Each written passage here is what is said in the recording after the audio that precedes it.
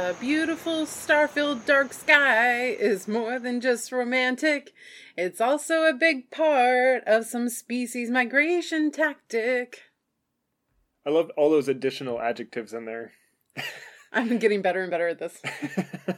Thanks for tuning in to Hannah and Eric Go Birding, a podcast by birders for birders. I'm Hannah, and he's Eric. And we created this podcast to share adventures, sometimes misadventures, and opinions that we have on different birding topics.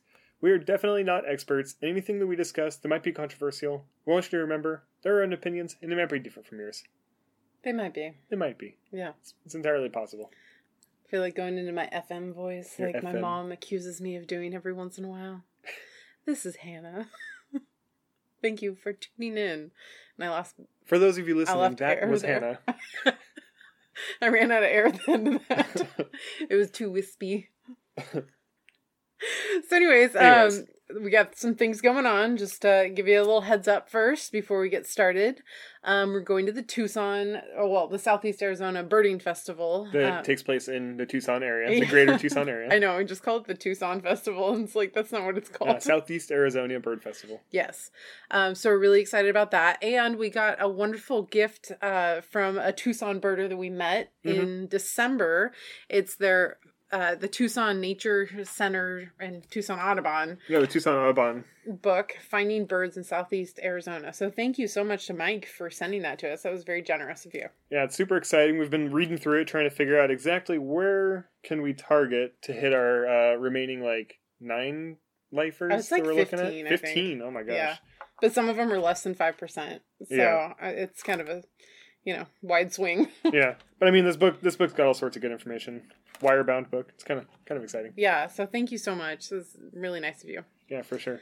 Besides that, we also have the Rio Grande Valley Birding Festival in November that we are super excited about as well. So I can't remember the dates right now. I think it's like November 11th or the 14th. But Yeah, it's the beginning of November. Yeah. So check that out too. Yeah, so before that, and technically kind of before the Southeast Arizona Bird Festival, is another really exciting thing that was actually the impetus for us making this episode. What we're doing it about is the Perseid meteor shower. It starts earlier than August 11th, but August 11th is the beginning of the peak of the Perseid meteor shower. So this is a super exciting meteor shower. It's one of the first meteor showers that we were like, let's go out and see it. Yeah, that was like a target. We need to do set these nights aside to go do something. Do you remember what we did? I can't remember. I know we did something. We were living in Houston, and we I was like, I know where these farms are, like outside of Houston. Yeah. And so we took my convertible and just went on the side of a farm road and just sat there and watched the stars. And actually, I think a sheriff stopped to check on us because we were parked in a weird spot. And we're like, we're just looking at stars. Everything's fine. We talked to him for a pretty good amount of time, though. So 2 things about that. We talked to him for a while and got him a little bit interested in looking up. And I think some meteors flew through, and so he got to see a couple while we were standing there talking to him. And then also, he scared the heck out of me when he turned the lights on, and I had the door open, and I turned and my phone fell out, and it shattered part of the screen. Oh, is that what happened? Yeah, that's how I broke that phone. So that's funny. So that was back in whatever year that was, 2016. So Harris County, you owe Eric a new phone. Yeah, seriously, Harris County Sheriff. You scared my phone onto the gravel. Anyway, so the Perseid meteor shower is one of the best meteor showers to go look at. Like Eric said, it's going to happen August 11th, 12th, and 13th. And there's not going to be a full moon, I guess. There's supposed to be no moon or almost no moon for a span during the peak. So that's super exciting because the moon, for anybody that's anybody that's that likes to go out and look at stars and stuff, like amateur astronomers and all that stuff, the moon is super exciting to look at, but it also kind of ruins. It obscures everything. Yeah, it creates its own essentially light pollution. That darn moon. When are we going to take care of it? It makes it difficult because it's just so bright with the sun reflecting off of it. It just gets so bright sometimes that you just can't see even some of the bigger celestial bodies, like some of the close planets and stuff. They just disappear in the wash of the moon. So anyways, this is a good meteor shower to go out on because you can see a lot of meteors typically. But of course, it always helps if you get to a place that has very little light pollution. Yeah. So that's what we're going to be talking about in a little bit. But first, we have some reviews from listeners. Eric, take it away. I'm taking it away. So we got 2 reviews during this last cycle. The first one was from Luke and STL. 5-star review, fun content, he says. Laid back bird banter, easy fun listening. I enjoy hearing about adventures of fellow birders and their trips afield. Conversation is free-flowing and can wander at times, but still entertaining. One of the bird podcasts I look forward to each time it arrives. Perhaps it's just me, but the episodes are a good bit quieter than my other podcasts, and I have to turn the volume way up to hear clearly while driving. That's my own suggestion, a bit more volume. Smiley face. So, as you can tell, Eric and I are yelling into the microphone now. No, so I've got that comment before, and I made an adjustment, and then I didn't receive any comments for a while, so I'll go ahead and make another adjustment starting on this episode. And Luke, if you want to send us an email and say let us know if it's any better, then I'll try to. I'll up it a little bit more. I just don't want to like blow it like crazy, like hardcore. So you know. Well, we appreciate it, and thank you for the feedback. We'll give it a try, but of course we're not experts, so a lot of it's trial and error, like Eric said. Yeah, for sure. I mean, what is this, like 70 episodes in of trial and error? It's like 80. 80 episodes in of trial. Yeah, oh my gosh, I know. Lots of error. At some point, you'd think we'd get better at it. No, that's you don't get better at things. That's the thing. Maybe you don't. Most people do. Yeah, I guess. So our second one is from Jason Hall, who we had the pleasure of talking to a couple weeks ago about our trip to Zaxenbach. Mm-hmm. You say authentic, welcoming, educational, and fun. Just a tremendous birding podcast. The ability of Hannah and Eric to describe their birding adventures in a way that tells the listener, you can do this too. From tips and tricks of the trade to being open about things that they learned through their journeys about the birds, the terrain, the people, and each other. If you love this podcast, be sure to listen to Women Birders as well. Hannah delivers a fun environment and great conversations with brilliant women birders. Well, thank you, Jason. That was super nice of you. Really appreciate it, and all the feedback that we've received from everyone.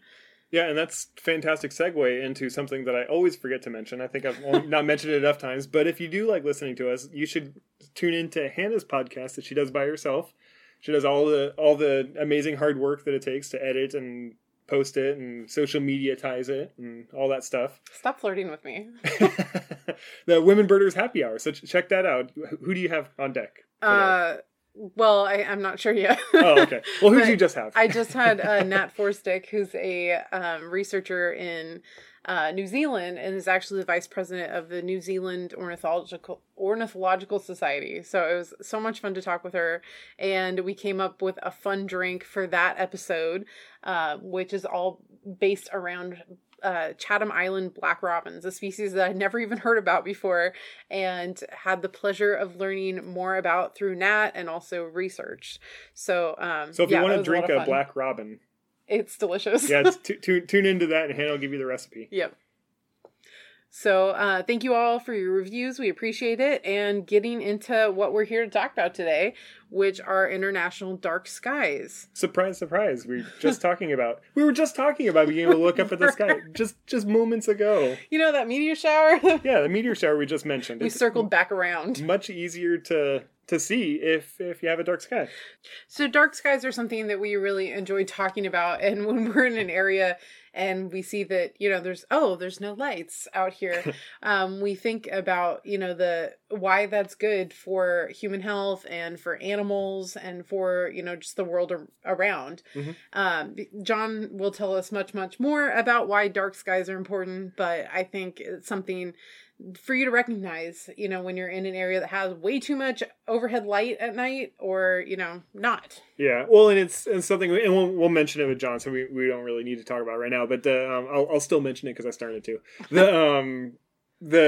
We started thinking about dark skies when we were in Texas, and we were part of the Texas Master Naturalists, and there was a whole conversation. It was like the very first meeting we went to. Yeah, so it like immediately brought dark skies to mind, and we talked with John a little bit about how to get involved and how to do all kind of documenting and helping and all that stuff. But it's definitely something that we hadn't thought of until somebody kind of just pointed it out to our face. Like, I've always, growing up, Portland General Electric in the city of Portland, Oregon, they changed out all of the streetlights for LEDs because they were more energy efficient. But at the same time, they were, I think, 7,000 Kelvin is what the coloration was. So it's like the very bright white, almost blue sort of light is what they changed them out to. And that was, I mean, it was back in like the early 2000s. So it was like, oh, LEDs were brand new. So it was like super exciting. These are half the energy. But the light is a really bad type of light for the environment and for human health. So it's just like, they made this jump. And so back then I had no idea. I was like, oh, that's so cool. It's for half the electricity. You get so many more lumens. So it's so much more brighter. But it just kind of, brighter isn't always better. And so John kind of talks a little bit about this in the interview. Yeah, and I think it's important, and I know he'll mention it. I think it's important to say that like nighttime light isn't a bad thing, but it's that it needs to be directed and it needs to be useful. It shouldn't just be like pointed up to the sky just so, darkness doesn't shine down. Yeah. And actually, after we talked to John, and we did go sit through a lecture with Portland Audubon about this about a year and a half ago, we had our local power company put a baffle around the street light that's just outside our window because it was shining into our house. Yeah. And so we had the light was trespassing. It was. I wrote it a ticket. So anyways, that's something that you can do. You can ask your power company to do that so it doesn't shine, ineffectively. Yeah, and generally if it's shining in an offensive manner, it's shining into your lights, the power company will, for the most part, I've only ever seen them do it for free. Like the light's not doing what it should do, and they'll go out and correct it. When I worked for the composite crew, when I was a lineman, when I was the telecom portion of the line crew where we're doing everything, that was a number of the violations that we ran on were baffles that were ineffective or were pointing in the wrong direction, so that we would put up the screen to point the light straight at the street instead of it trespassing back behind itself into the windows of people's houses. Interesting. Yeah, that was one of the things we were doing, and it was just someone would call in for a complaint, and then we'd go out and fix it. Anyways, so that's completely unrelated to birds and dark skies and all. I'm kind of related, but very, very distantly. So anyways, join us for this chat with John Barentine, who is the Director of Public Policy with the International Dark Skies Association. Okay, well, awesome. Thank you, John, for joining us for this episode. Would you please tell us about yourself? Yes, well, thank you both, Hannah and Eric, for having me on. My name is John Barentine, and I'm the Director of Public Policy at the International Dark Sky Association at our headquarters here in Tucson, Arizona. Oh, that's got to be a fantastic place to be. Are you originally from that area? Not from here, but quite close to here. I grew up in Phoenix, and I was born in Arizona, and I went off and worked and got educated in other states and came back here ultimately after being away for about 15 years. So it was very definitely like coming home. So what kind of background do you have to be, with International Dark Skies? Did you get your degrees in like meteorology or something like that?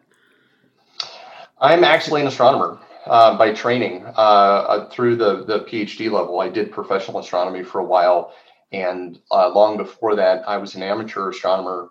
And when I was growing up in a fairly big city, in conditions that were already by then fairly light polluted, and trying to be an amateur astronomer, it didn't really dawn on me that there was something else, that there was another way of seeing the night sky out there that wasn't affected by light pollution. And I don't think I saw a really honestly dark night sky probably until I was about maybe 10 or so. Oh, wow. So that was a revelation, right? Like, it doesn't have to be this way. And it stuck with me. It wasn't forefront of mind, but all throughout my career up to the point that I came to work for IDA, this realization that there is a night sky out there that's just filled with stars, and that mostly in cities we don't see it because of the city lights. That became a passion. Like, we have to solve this problem. We have to bring back this access to the night to more people.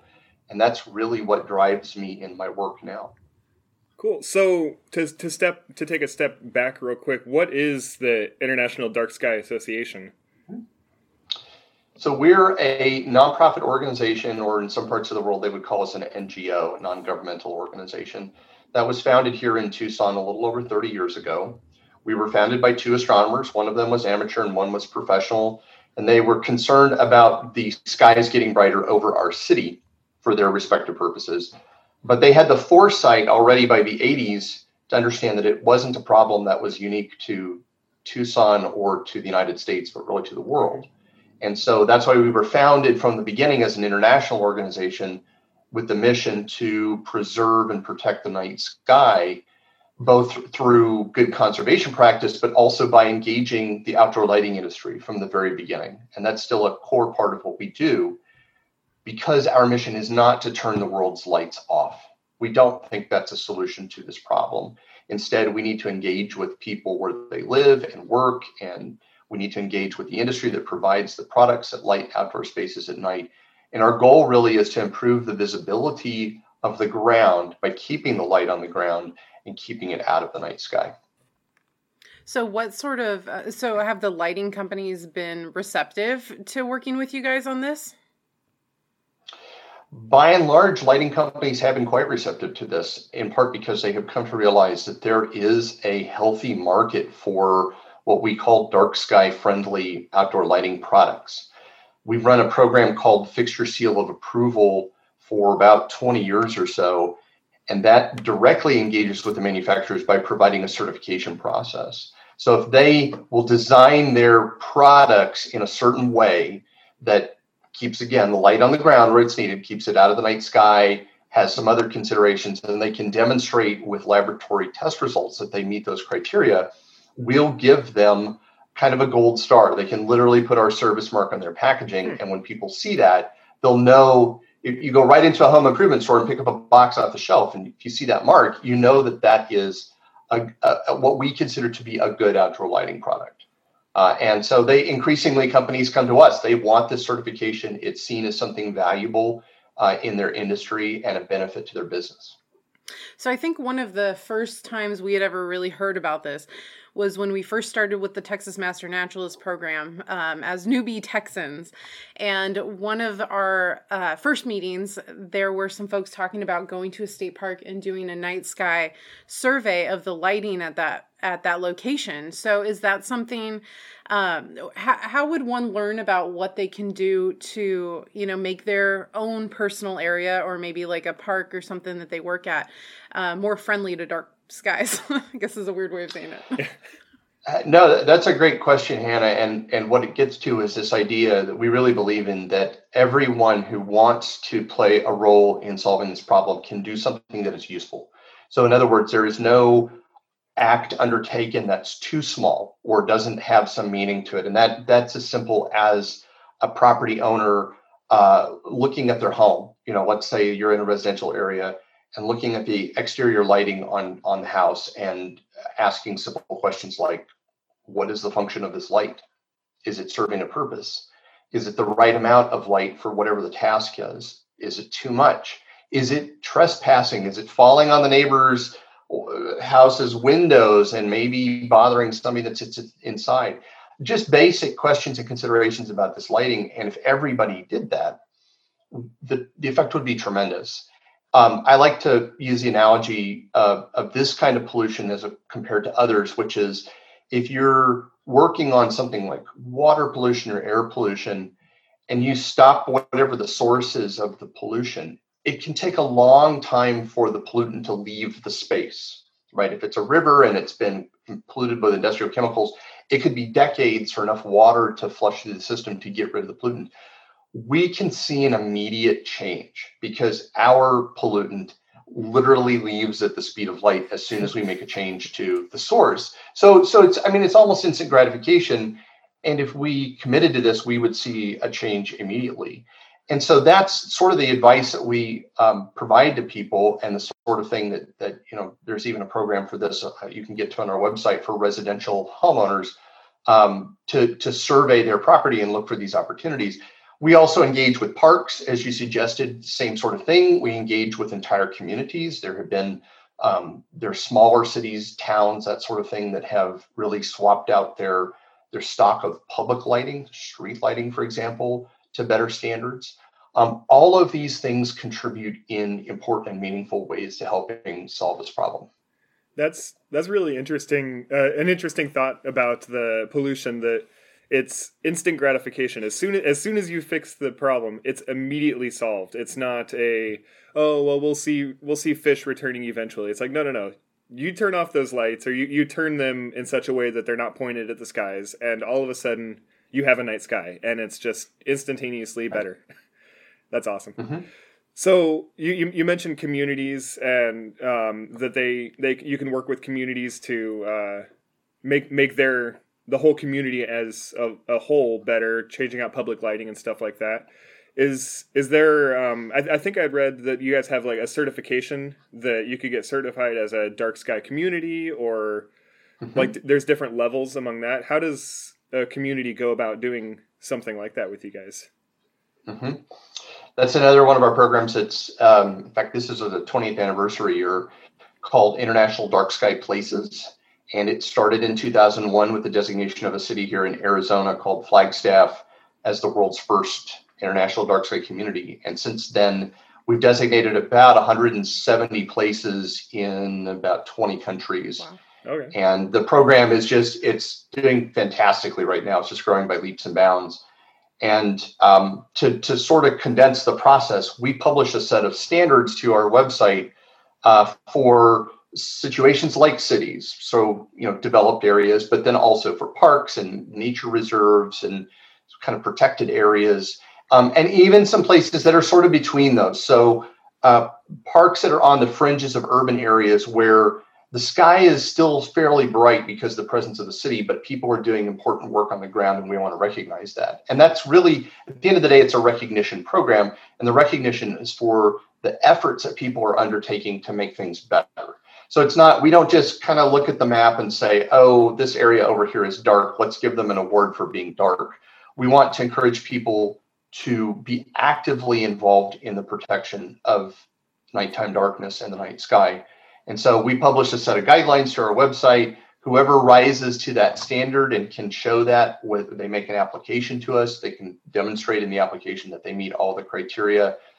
We will give them that certification. So it's kind of like the way we encouraged lighting manufacturers to get in on this game. We also encourage people who, are maybe on city councils or involved in park management, people who have some authority to make some changes on the ground, especially with lighting, that we offer something that's seen as of value, and that whoever rises to that standard and achieves all of those requirements can get that sort of gold star from us that says, hey, you're doing an exceptional job.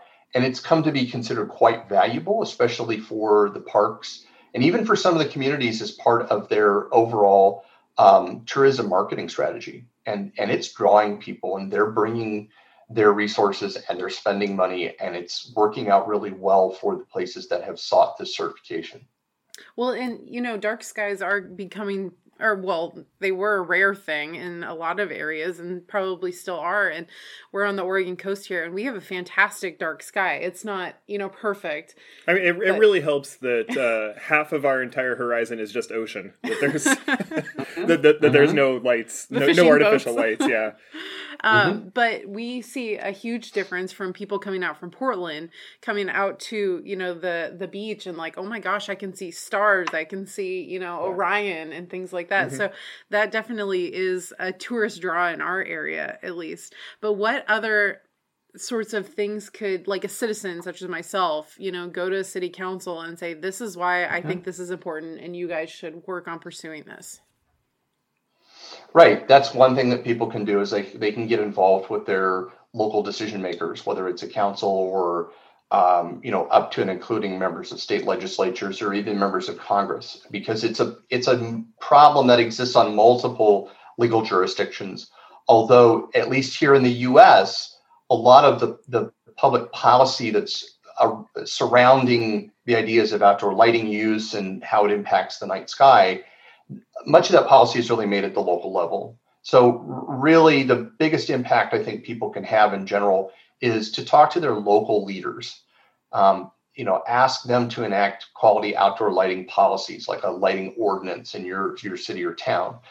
We have a model for that that's available through our website. So a community that decided to do it, the local government, isn't out there wondering, well, what should we do? Like, what are the best practices? How should we write this language? We have a model that they can look at and adapt to their needs. People can talk to individual property owners, like businesses in their communities, whether or not there's a lighting policy that guides how they're supposed to use their public or their light at night. In some cases, it's just simply asking. And in many cases where there's a conflict between neighbors, where I was describing, the light from one house is shining on another, it's relations between neighbors. And that could be the light from a business shining into a residential area. Just talking to people. It doesn't have to be this thing where, well, we don't talk about that because it's impolite to do so. I've seen really great outcomes when property owners have talked to each other and had this dialogue and said, hey, your light's kind of shining over here and we don't really appreciate that. And oftentimes, if the light is shining on the neighbor's property, it's also, some of it is going up into the night sky. So just redirecting those lights, changing how they're aimed, that's half the problem right there. And a lot of times, the sort of offending property owner will say, I had no idea that this was a problem. I didn't realize that I was creating these conditions for you, and they're glad to fix it. So even if they're not under any legal obligation to do so, if we just talked about it among each other as residents in these areas and property owners, we could solve a lot of the problem that way.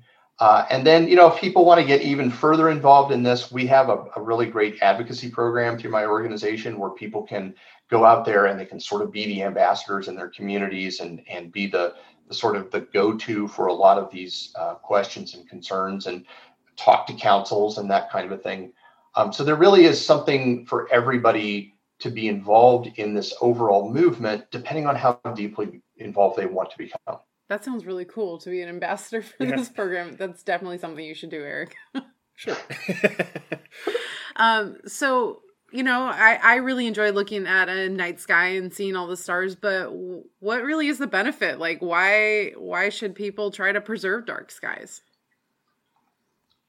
At the end of the day, I think people should try to preserve dark skies because it is something that was once common throughout the world and accessible to everybody. And it's largely gone, especially from the more industrialized parts of the world. And as humans, our connection to that is vast and deep and very old. Astronomy was probably the first science. It certainly was one of the first cultural things that we did as humans. And we have evidence of that going back tens of thousands of years. So we've had a cultural connection to the night sky that extends back deep into the recesses of time as far as us as humans on this planet. And it's only very recently that we've lost that connection. And now we've had 2 and 3 generations of people growing up in places where you really can't see the sky very well at night because of pollution from electric lights. But if you set that aside, if you said, well, I'm not so concerned about astronomy, or it's not a big deal to me, I can make arguments to you that you're going to care about something that this affects, whether it's wildlife biology, which there's a huge, huge impact. And every year that goes by, we understand more about the significance and the severity of that impact to all kinds of wildlife. And even if you don't care about cute sea turtles or whatever, you probably care about where your food comes from. Light pollution is having a significant impact on pollinating insects throughout the world. And that is a key element in what provides our food crops. If we lose our pollinators, we can't do our work that work ourselves. And it's already a case that the pollinating insect populations are in rapid decline in places like North America and Europe. And it may be not the case that light pollution is driving that, but it could be what pushes some of them over the edge, some of the pollinator species. And that's not being helped by other pressures like climate change. So there's a nexus there with food security. Do we want to be able to feed the world into the future? We need the benefit of pollinating insects. We know they're affected by light pollution. This is something we should be concerned about. So you say, okay, I'll starve to death. I don't care about food. What about where are we going to get all of our energy? How are we going to continue to light the world and to drive our economy wasted light is wasted energy, wasted electricity, and it's wasted money as well. So, then that brings up issues of climate change, because we're still burning a lot of carbon to generate all this electricity. And if we're throwing away some fraction of it, we're warming the world without any realizing any benefit from that. Okay, I don't care. The world can, boil over as far as I'm concerned. There are important concerns about traffic safety, crime. The interaction with outdoor light at night and those subjects is still hotly contested. We don't really know the full extent yet. We're still trying to work that out. But we know that, you add a little bit of light to your streets, and that's good. It keeps you safe. You add too much, that can be dangerous, right? And on top of it all, you say, okay, fine, I'll get hit by a car at night or whatever. The last sort of major subject that this touches on is human health. And although we don't get the majority of our light exposure at night in outdoor settings, we do get some. Think of the street light outside somebody's bedroom window that's shining in every night at a very low level for years. I talked to a health researcher about that once, who said, we have no idea what that does to the human body. Most people think about the bright sources of light in our environment, but think about in a sleeping room, if you're chronically exposed to dim light at night, there's some evidence that that's strongly linked to metabolic disorders like obesity and diabetes, and may have to do with the onset of certain kinds of cancer. I'm not saying that streetlights give you cancer, but I'm saying that we know from lab studies that when you expose humans to light at the wrong time of night, especially in the wrong colors, that it disrupts the circadian system.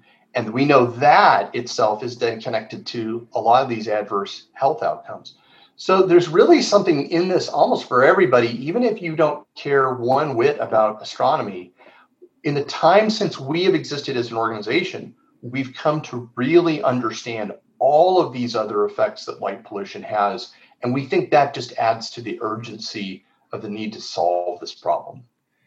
I feel like that literally just hit every possible person, no matter what your interest is. If you're interested in human history, sure. If you're interested in animals, you hit it. If you're interested in security, like everything, like that's insane. And I had not even considered pollinators being affected by the night sky conditions being ruined. I always think of birds, mammals, people. Things that, and turtles, because there's been a big push about an informational push about sea turtles and how they're affected by light pollution. But I didn't know that pollinators were affected by light pollution. So that's just even one more step to argue against people like, you need to point your lights at the ground. Be more efficient with your lighting. Be more efficient with your lighting. Yeah. Right. That's really all we're asking for at the end of the day. And that's a good point, Eric. And I should add to what I said, this is really not a partisan issue, given how politically charged and polarized our society is right now. It's remarkable to me how this cuts across partisan lines, and it doesn't cause people to throw up the shields that almost every other social issue does. We deal with people across the political spectrum, even the ones that you think wouldn't necessarily be likely supporters of our cause, because oftentimes it's linked to environmentalism. But the birding community, the conservation community generally, all 50 states, all people from all walks of life, we've found that this appeals to. And really the only roadblock at this point, which we struggled with for our entire existence, is we're still climbing the curve in terms of awareness. That people, by and large, still either they've never heard of this problem before, or they've never really heard anything about it indicating what all of these effects are. So again, like if we lay out this case and say, really, there's something here for everybody, no matter what your interest is, we think that actually bodes quite well for recruiting more people to join this movement and to do something meaningful to try to solve the problem. So what do you want to ask our listeners to do? I would ask your listeners to think about what's in their control, which for many of them, if they're homeowners, it's going to be their own property. As somebody who has rented property for much of my life, I can tell you that, there's even a place for people that are renters to talk to landlords about this. Even if you live in a big apartment building or something like that, almost everything has some exterior lighting on it, at least for purposes of safety. And the question to ask is, of that lighting, which I have some degree of control over, what does it do? Why is it there? A lot of times a person will buy a home, or they put up some flood lighting outside 25 years ago and they've totally forgotten what it was that they put it up for. And so that's sort of the first question is, what is the lighting that's around me where I live? Or if you're a business owner at your place of business, what does it do? If you can identify a good use for that light, keep on using it. We're not going to tell you to turn lights off that have really clearly identified purposes that ensure your safety, being able to move about safely at night, to perform outdoor tasks. These are all really good, legitimate uses for outdoor light at night. So once you kind of pass that test, and if you find a light that doesn't seem to be serving any purpose, either you can disconnect it, which is the simplest thing to do, or another option is to put it on a motion sensor or a timer.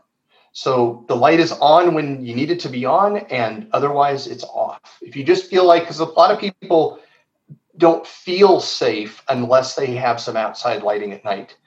And I won't downplay that sense of a feeling of security. I can't tell you for certain whether the light is actually making you any safer, but if it makes you feel safe and that makes you feel better, that's another good reason to use it. And it's great to put a light like that on a motion sensor. Having talked to a lot of law enforcement about this, I'm told, at least anecdotally, that in places where there's crime in residential areas, that criminals seem to steer clear of neighborhoods where motion sensor equipped lights are common. And the way it was put to me by one police officer that I talked to here in Arizona was, if you're a criminal doing something nefarious outside somebody's house and a light suddenly comes on that you didn't know was there, at first you don't know whether it's a motion sensor that turned on the light or if it was the owner of the light flipping a switch who is also holding a shotgun, was the way that he put it to me. So the element of surprise seems to be useful in deterring antisocial behavior at night, and a properly maintained and calibrated motion sensor that's not triggering every time a leaf blows past, right, really can be advantageous in that. So for the lighting that you have on your property that's serving a purpose, look at its characteristics. Is it bright enough? Is it too bright, right? What's the right amount of light for that task? Does it need to be on all the time? Again, maybe you can put it on a timer or put it on a motion sensor. Is it lighting the task area correctly? If you're lighting a path, for example, is the light well contained by the path? Is it spilling into the adjacent part of your property? Or worse, is it spilling over the property line into somebody else's property that probably doesn't want it? You can do different things with aiming or shielding the light to kind of contain the surface that receives it. That can go a long way. And we really want people to think about also the color of the light. As I mentioned kind of indirectly a while ago, that color of light matters, especially for insects. And the bluer colors are what are so problematic for them. It's the reason why bug lights are yellow and they're not some other color, because yellow turns out for many insects to be the least attractive color of light to them. So make sure you're using warmer toned lights and that use as little blue as possible, because we know that's the kind of light that has the biggest environmental impact.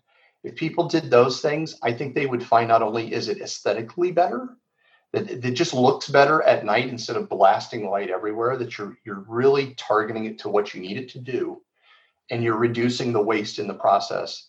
We would go a long way to solving this problem if everybody did that. Well, that's awesome. Yeah, that is. So our last question for you.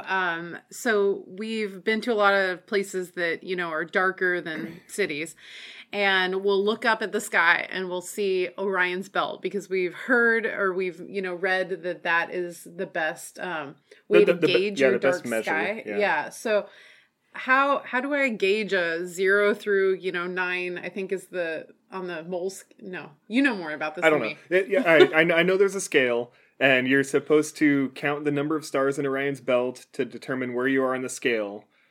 Am I completely off base? Am I way off base for determining how dark your sky is?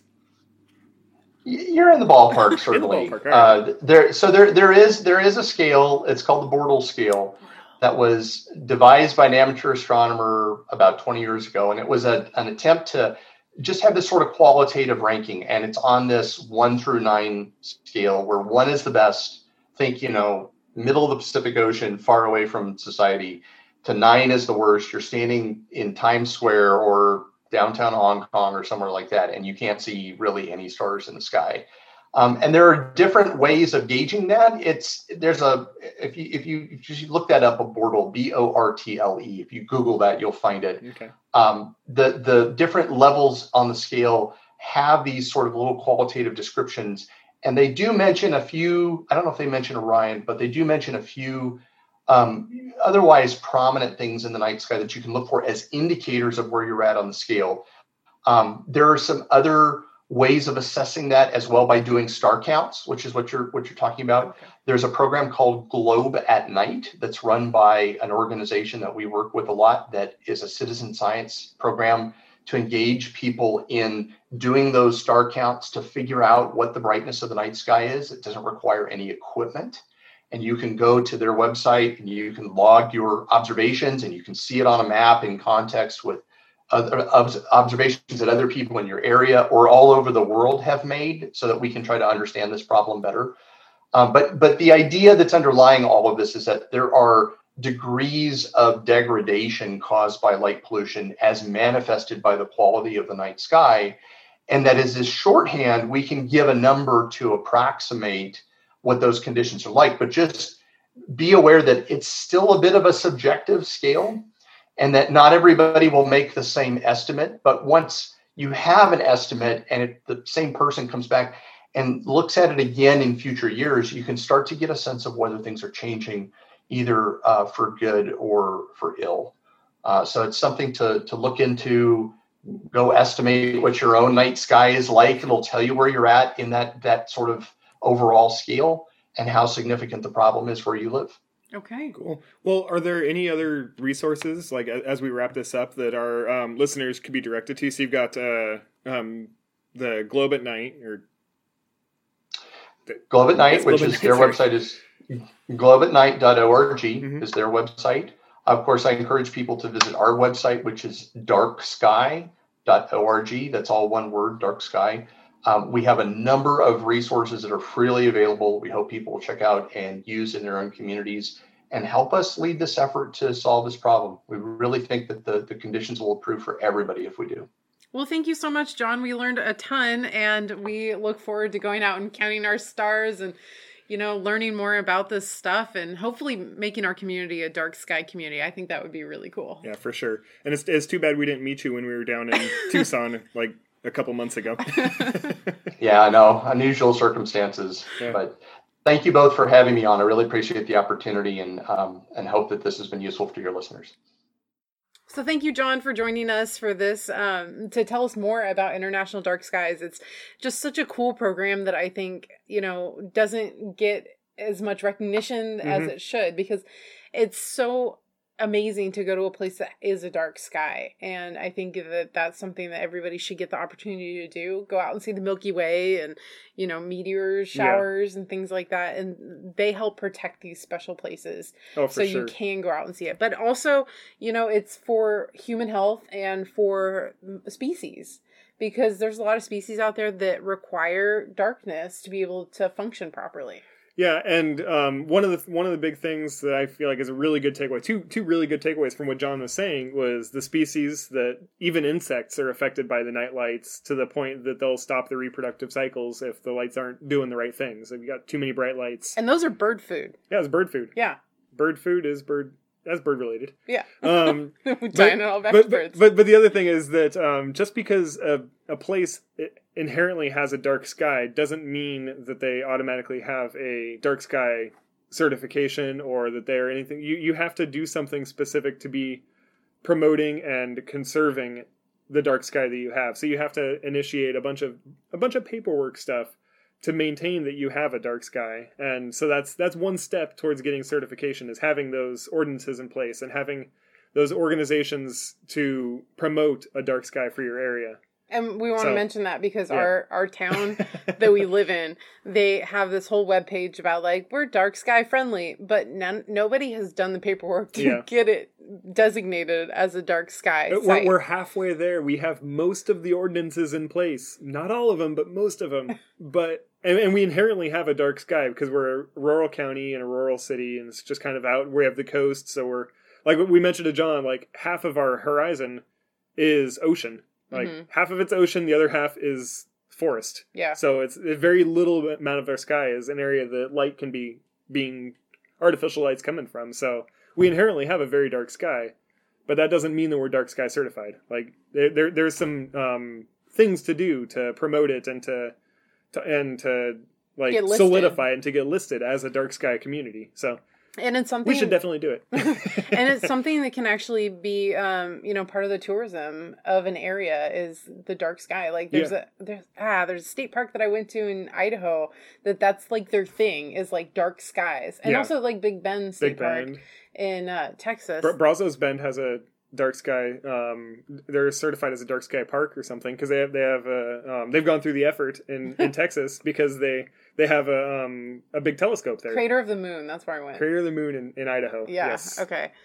Anyways, that place is out in the middle of nowhere.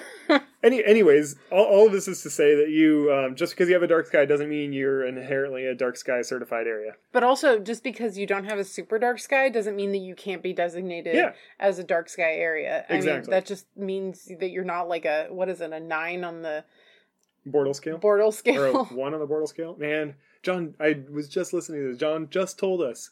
You guys all know right now, but I can't remember because I'm dumb. Just because like you're not at the top of the Bortle scale doesn't mean that you can't be designated as a dark sky spot. Yeah. So look more into that, and also their website has a lot of really useful information about why dark skies are important. Not just what John said. I mean, he had a lot of great information, but there's more information online too. Yeah, so if you're interested, check it out. And we're going to leave you with the last few minutes of why we were interested in doing this in the first place, what got us started on it. Yeah, so last winter we were down in the Southwest and we happened to visit Joshua Tree National Park. So we listened. There was a meteor shower going on at the time. It wasn't the Perseids, so it wasn't like a big, huge I think there was also it was the Geminids. There was a little bit of cloud cover. I think it was the Geminids we were there for, but there was a little bit of cloud cover, and it wasn't super crazy dark. But they've done all the paperwork to certify, to try to do what they can to protect what dark sky they have, which it is very dark there. Mm-hmm. And so we went ahead and tried to get an audio recording of a visual experience for you. So I like how you portray that. Yeah, well, I mean, we talked in the dark. We talked in the dark, and we were very quiet about it. And there was, I feel like the quietness of everything around us helped, like show the importance of how dark it was. So, okay, so you all sit back. I'm gonna go back in my FM voice. Sit back and enjoy as we spend an evening at Joshua Tree National Park. So how many stars can you see at Orion's Belt there? I think I can only see 3. How many can you see? That's all I can see, 3. But I feel like I've never really experienced like what he looks like laying there, you know, because like you can like well he's laying down now, but he doesn't always lay down. From our perspective, he's laying down, and I mean you can like see that really bright star. I think it's probably his head and like his 2 feet, and then his arms up shooting the arrow while laying down taking a nap. So Orion's both taking a nap and shooting an arrow at the same time. He's pretty cool. Yeah, and also Milky Way is right overhead. And just silence. Except knowing the recorder, it's probably picking up a plane that's flashing out in the cosmos somewhere. Yeah, it's picking up some noise somewhere, I'm sure. But I don't hear anything. So we're here at Joshua Tree National Park. We've never been here before and always wanted to visit because Joshua trees sound really intriguing. Giant yuccas that are the size of saguaro cactuses, apparently. I was looking it up online and noticed that it said it's an international dark sky. And, and it's very close to our route home from Arizona. And we're, suburban kids, so we didn't get a whole lot of dark sky. And so we wanted to come out and see what all the fuss was really about. So what do you think? That's pretty spectacular. Cannon Beach has got a dark sky too. It does. And I've seen the Milky Way over Haystack Rock before, which is just spectacular. Never like those pictures, that I see people... Those stitched together, like, long exposure, the 30 Instagram minutes. pictures. Yeah. Oh, shit. I saw the antenna bobble and I thought it was an animal. Well, but you've got the Milky Way here that's with a Joshua Tree silhouetted in front of it. Like, sure, we can't take a picture of that and make it look cool, but we can see it with our eyes. Yeah, that's true. And it's just absolutely gorgeous. We are seeing a lot of plane traffic, which is kind of surprising given COVID. When we were in Tucson, we drove through the airport and it was empty. The airport there. The rental car place was empty. Everything was empty. It was like a ghost town, essentially. But I can see 1, 2, 3, 4, 5, 6, 7, 8, 9, 10 planes at least. Well, they don't necessarily have to be passenger planes. They could be cargo. You could FedEx, true. UPS, they ship all sorts of stuff. It's all you Amazon orders. The sky is full of Amazon orders right now. There's also satellites flying by. There are, yeah. And we did see a shooting star. We're right at the tail end of the Geminid meteor shower. I think 2 days ago was the peak, so... But right as we got out of the car, I said, man, I wish we would have been at a place like this for the meteor shower, and then one fell right out of the sky. So that was amazing.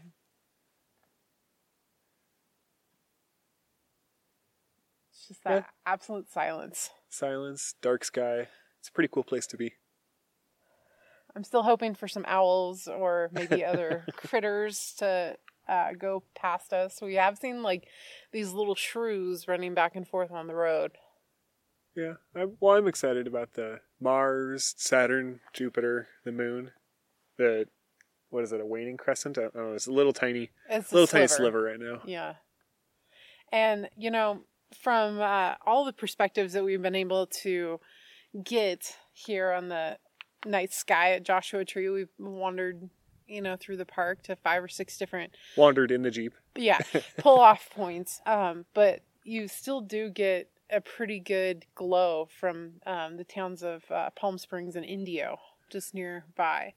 So I don't know what level the night sky is here, but it's still, pretty fantastic compared to what you'd see in like downtown Portland. You'd be lucky if you saw any of Orion. If we got our binoculars out, we could probably.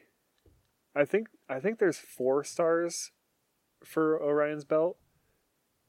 And maybe the sun's not just... the sun only set like 2 hours ago.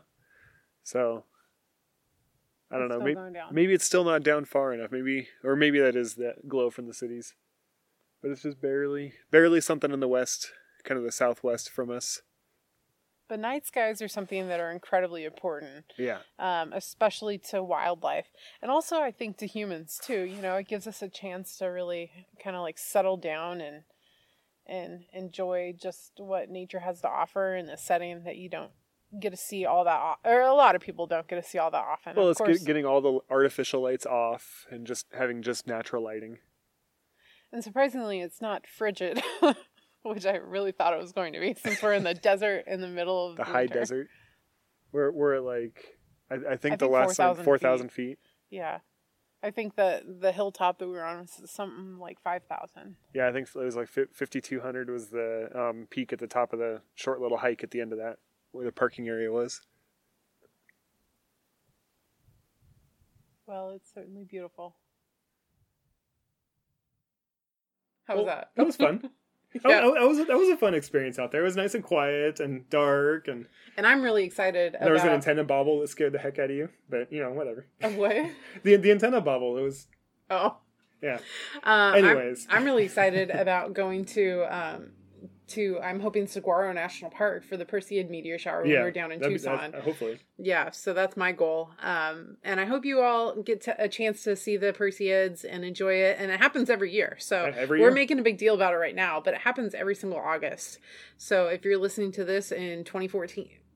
if you're listening to it in the past... if you're listening to this in 2024, you just wait until August and you'll see the Perseid meteor shower. Heck, even 2025. You think? Yeah. It's got like 4 more years in it. But there's, a number of meteor showers that happen regularly. There's a number of other astronomical events that occur throughout the year. And even if it's not, there's a meteor shower, whatever, Jupiter, Mars is visible, like it's still just so relaxing to go sit out in the quiet dark, I think. So I hope you get a chance to do that.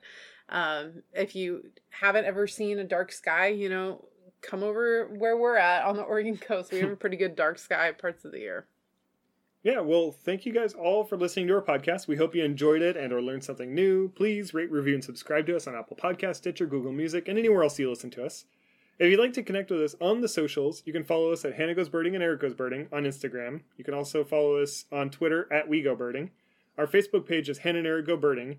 We also have a TikTok that we're trying, but we're very busy, trying to post things on TikTok. We have like a 2-month gap. But yeah, there's a big long gap. We're trying to come up with things for TikTok, because TikTok's a lot of fun to sit and waste your time. Oh my gosh, so much time. So much wasted time. Anyways, we also have a website, Hannah and Eric Go Birding at, our email, hannahanderickgobirding@gmail.com, and our website, www.gobirdingpodcast.com. And tell us what you liked, tell us what you hated, and share us with your friends.